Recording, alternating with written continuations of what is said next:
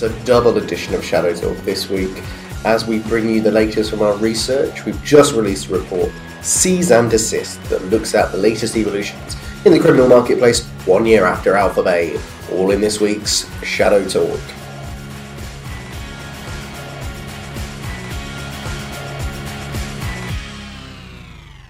Hello listeners, it's Raf and I joining you to talk about our latest research, Seize and Desist. Raf, hello, how are you? Very good, Mike. Yeah. Are you excited for the research this weck? Got InfoSec as well, so big week all round. Big week. Excited to be talking about this latest piece of research. I guess we started it for a couple of reasons.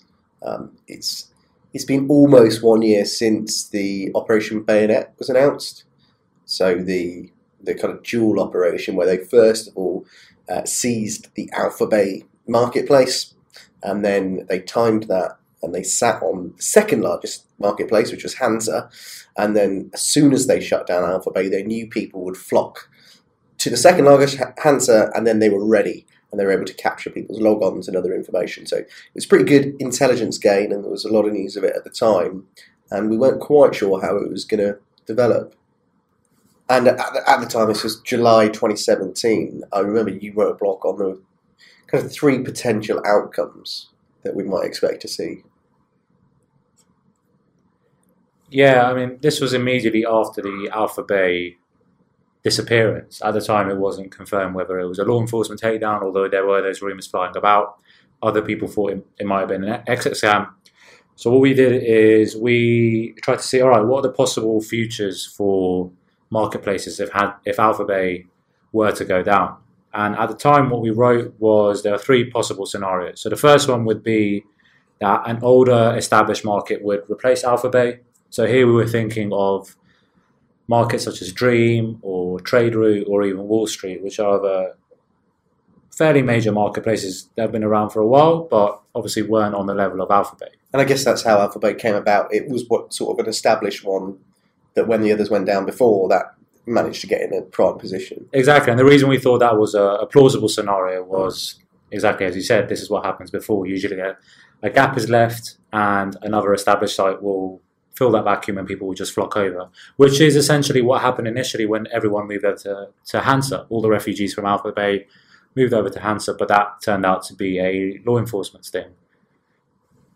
And then the second scenario was that a new marketplace might emerge from Alpha Bay's ashes. And the first impetus for this line of thinking was that we saw a lot of ex-Alpha Bay members talking about creating Alpha Bay 2.0. We saw a beta development of a site called Gamma Bay, which was meant to be, basically a play on Alpha Bay by members who are very fond of that site. And then we were also thinking, what if another outside party would come in and try and develop their own marketplace from scratch rather than one of the older established ones. But again, like with the last scenario, no marketplace has sort of been able to take on the position that Alpha Bay used to hold. So then there was the third scenario as well, and that one related to, okay, what if users actually move away from the marketplace model and try and adapt, whether that's through new technology or using existing platforms that weren't as popular before or changing certain processes in the way they operate online. So those are the three scenarios that we set out to look at. And over the last year, we've been seeing how these different scenarios have played out and which one has come to the fore. Yeah, I guess if we start with the first one, the one that we would expect to have been the leader in terms of the established one was Dream Market. But that hasn't really panned out too well. Very few people are looking at that as a viable marketplace now. If you look at the stuff that's being sold there, it's very minimal. And people are, I think one person said it was like, the body's alive, but nobody's actually there. It's a zombie market. Yeah, I think there's a couple of things going on there. One is there's been really poor communication from the administrators. And when people moved over to Hansa initially, again, Hansa was having site technical difficulties. People were having trouble contacting the administrators. So when you put all of that together, what we get is what's really come out of this research is this issue of trust. People are very suspicious. After what happened with Hansa and that honeypot operation where it was actually being run by law enforcement to lure people in, people are very skeptical of any site that the administrators are being quiet or the site keeps going down. So Dream Market has been a victim of that as well. People are just generally a lot more suspicious since Operation Bayonet. And I think that's one of the reasons the established marketplaces have been unable to really cement their position. Yeah. So with the older established ones, the first scenario not really panning out, I think continuing the idea of trust is quite interesting with the Olympus dark web marketplace, because that would be the second scenario where a new one emerges. And it looked pretty promising with this marketplace. It was advertised everywhere, gaining traction, was pretty good looking, snazzy UI, probably one of the better ones we've seen, sort of even better than the Real Deal back in the day, and very pleasing on the eye, developed a pretty good reputation, and then they went and ruined it all, did they not? They did. So this is quite interesting. So the administrators, or at least the people running Olympus, they got into an online battle with Dread. Now, Dread is like a Reddit-style community where one of the leaders of the Dread forum basically goes out and finds vulnerabilities or little flaws in different marketplaces and sites. This is Hugbunter, right? We spoke about this briefly in a podcast. Exactly. This is the user called Hugbunter. And then what happened is Olympus decided to, quote-unquote, hack Hugbunter and Dread. And that turned out to be a very bad move on their part, because they completely tarnished their reputation by doing so. The online community rallied round behind Dread. Olympus had to come out and apologize and say they were going to employ a PR team to rectify this, but they haven't really been able to rectify the situation since then. So they rose very quickly, but then they also fell very quickly, showing how this is a really difficult terrain to traverse at the minute in trying to establish a marketplace. Yeah, I think that again really shows the importance of trust. But that's just one barrier to setting up a marketplace. You've also got the actual financial cost as well. And we were like trying to tot it up a little bit and work out how much it would be if you wanted to set up your own marketplace. The assumption is reduce barriers to entry. So if you want to set one up, fine. And if you don't make it, it doesn't really matter. But actually, there are some hidden financial costs to that, and some examples of that. Yeah, we were looking to see, all right, so what are if you wanted to develop a basic marketplace, what sort of things would you need? You'd need an onion domain. One of the main things you need is actually bulletproof hosting. You probably need capture services. You need general web development costs as well. And then once it's actually up and running and operational, you need people to actually administer the forum. You maybe need a customer services or support function. You need a bug bounty program, and trying to quantify that is quite difficult as well. Yeah, because both Alphabet and Hansa had bug bounty programs in the end. Exactly. So you can get the picture. It does actually add up, and I think in the long term it might be relatively easy to set one up at first, but to run one for a long period of time actually requires both time and financial resources. And what we've been seeing a lot is more and more forums out there are asking for donations, or they're coming up with creative account packages like pro lifetime membership, VIP membership, and they're saying basically, look, we're really desperate at the minute. It's difficult for us to maintain our site. So what may seem relatively easy to set up is actually harder and more expensive in practice. And then when you do add up those costs, what bulletproof hosting is about $250 a month. You've got advertising $100 a month. Got a registered onion domain, which isn't that much, but you need to capture to pay a customer support person, another $250. It all adds up. Yeah, and I think to add further context to it, so Alphabet, for example, was taking around a 2% commission. Now, if you just took hosting and advertising costs, you would need to make over $200,000 in sales across your site just to cover all that initial financial resource you put into it. That's just a break even. And that's just a break even, yeah. So, yeah, maybe if you're a cybercriminal and you have a lot of money lying around, you could set it up. But you can see there are some barriers to entry. It's not just like anyone can just go out and create their own marketplace. And if they do, they're going to run into a lot of unforeseen problems. Yeah, and you mentioned about marketplaces providing additional packages that may generate some revenue, but that also has another motive behind it. That's also to making sure that people who've got access to certain levels within the forum and marketplace have done so because they've put some vested interest in doing so. They've gained a level of trust. Yeah, and this is something that anyone who's looked at forums and marketplaces before knows that this predates Alphabet and Hansa. This isn't necessarily something new, but we're seeing it more and more on these on forums and any other marketplaces that we come across, they're trying to vet the number of people that are using a lot of these forums to make sure they're not law enforcement operatives.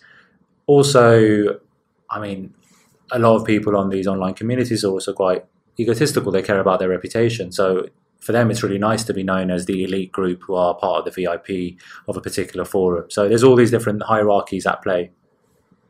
Yeah, exactly. And a couple of other techniques as well to get that level of trust. I've seen people finding the balance between advertising your site and not leaving yourself open is a tricky one to navigate. But what we've seen some people doing with new marketplaces is quite an interesting one. Genesis Market, which is providing new ways of committing fraud online. And we do have a blog on that. We won't go into it now, but check out our blog on the Genesis Market if you're interested. But that one, when people are advertising it, they advertise the name of the site, some screenshots, its functionality, but not actually the URL. So obscuring that does help somewhat towards maintaining some sort of exclusivity away from law enforcement and prying eyes. I think that's the general picture we're getting here. Actors and users of these forums and the administrators are using both new but also some older techniques. Just they're being a lot more cautious. There's a lot of suspicion and paranoia at the minute since Operation Bayonet. So people are trying lots of different methods not to overexpose any sort of illicit or malicious activity that they're conducting online. Yeah, and as you say, this has been something that the Russian-speaking cybercriminal community has been doing for a while, but the users of Alphabet and Hansa, predominantly English-speaking in their makeup, they've now started turning towards in lieu of a feasible marketplace. It's a good point you made there about the distinction between English and Russian-speaking communities.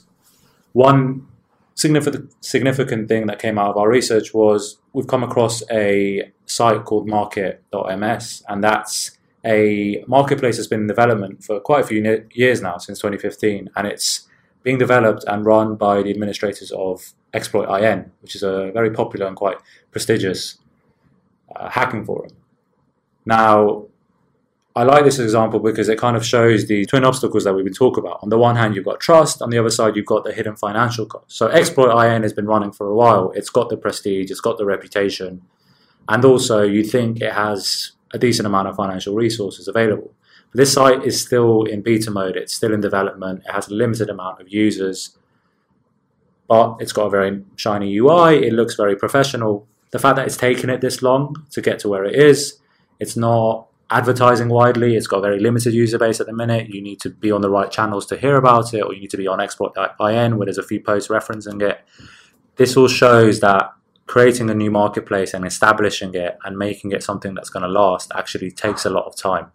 So Exploit.in seem to be in one of the best positions to do this, but even they are taking their time with it. Yeah, and also it's worth noting that on this market that you mentioned, it's very much focused on cybercrime, kind of software and hacking tools. The one notable absence is drugs, which were obviously being sold quite widely across Alphabet and Hansa, and that's arguably why law enforcement got involved, because of the fentanyl and the DEA wanting to have some sort of control over the spread of it. So their decision not to have drugs and specialise in hacking is maybe a business decision, but maybe it's also got an eye on, right, we don't want to poke the wrong people. Yeah, I think it's both those things. I mean, Exploit is, as a forum, has always been more specialised in terms of hacking and cybercrime. So, yeah, it's a logical step for a marketplace related to Exploit to be the same, to be focused on digital goods and services. The second and very significant thing is by not offering drugs and arms and weapons on there as well, they're less likely to become priority number one for any law enforcement operation. Yeah. So there's potential that people are going to flock to this marketplace. We'll still see how it develops. Obviously, there are other potentials in terms of the platforms that are using that we've outlined in the paper. And the first one of those, which gets touted a lot, especially just after Alphabet, and that was the blockchain DNS hosting.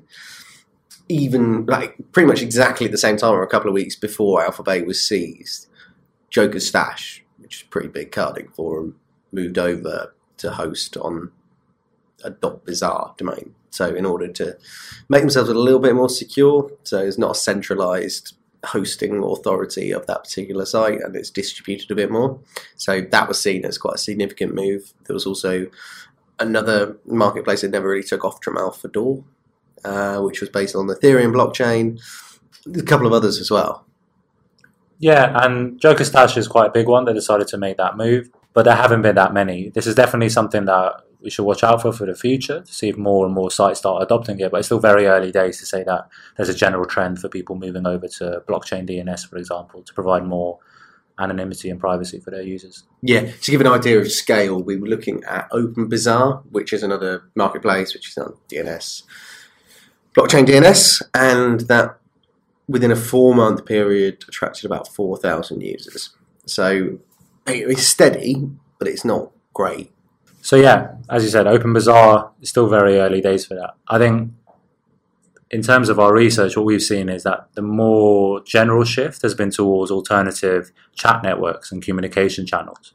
So overall, what we're seeing is there's a general decline in the marketplace model. Users are congregating or at least retreating to some of the more specialized forums. We talked about Export.in, there's many others. And then from there, they're going on to particularly Telegram and Discord channels to conduct their transaction. So what will happen is a seller of, let's say, credit card dumps or compromised accounts might advertise on a specialized forum, and then anyone who's interested will then be directed to a Telegram channel. And from there, they can then get in touch with the buyer directly, and the buyer and seller can do their business away from a marketplace. The other significant thing is that there are now standalone channels. So rather than even advertising on a forum, you can just search for credit card dumps or account dumps on Telegram directly, and you will find hundreds of different channels popping up every day.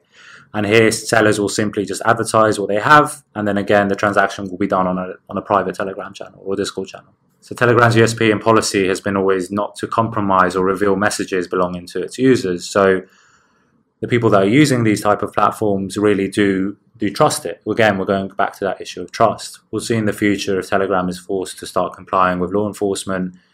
It had recent issues in Russia, and there was a lot of protests going around that. So if Telegram is no longer seen as a trusted and reputable platform, then in all likelihood what will happen is users will simply migrate to another type of chat network where they feel that they're more secure. Taking drugs and guns and weapons aside from what was being sold on Alphabet, what were the main things that organizations would be worried about? They'd be worried about compromised accounts, counterfeit documents, payment card information, personally identifiable information as well, maybe insider threats discussing stuff on their forums. Now, those threats haven't gone away because of Operation Bayonet. I think it'd be naive to assume that they have.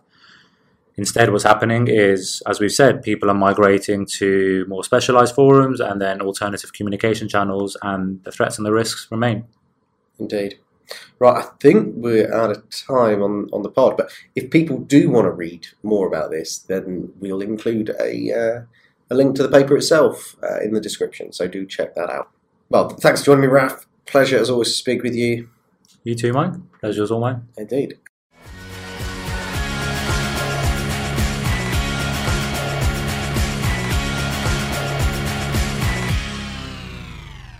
Thanks for listening to this bumper edition of Shadow Talk. To download the paper, please visit the link provided in the description or find it at resources.digitalshadows.com.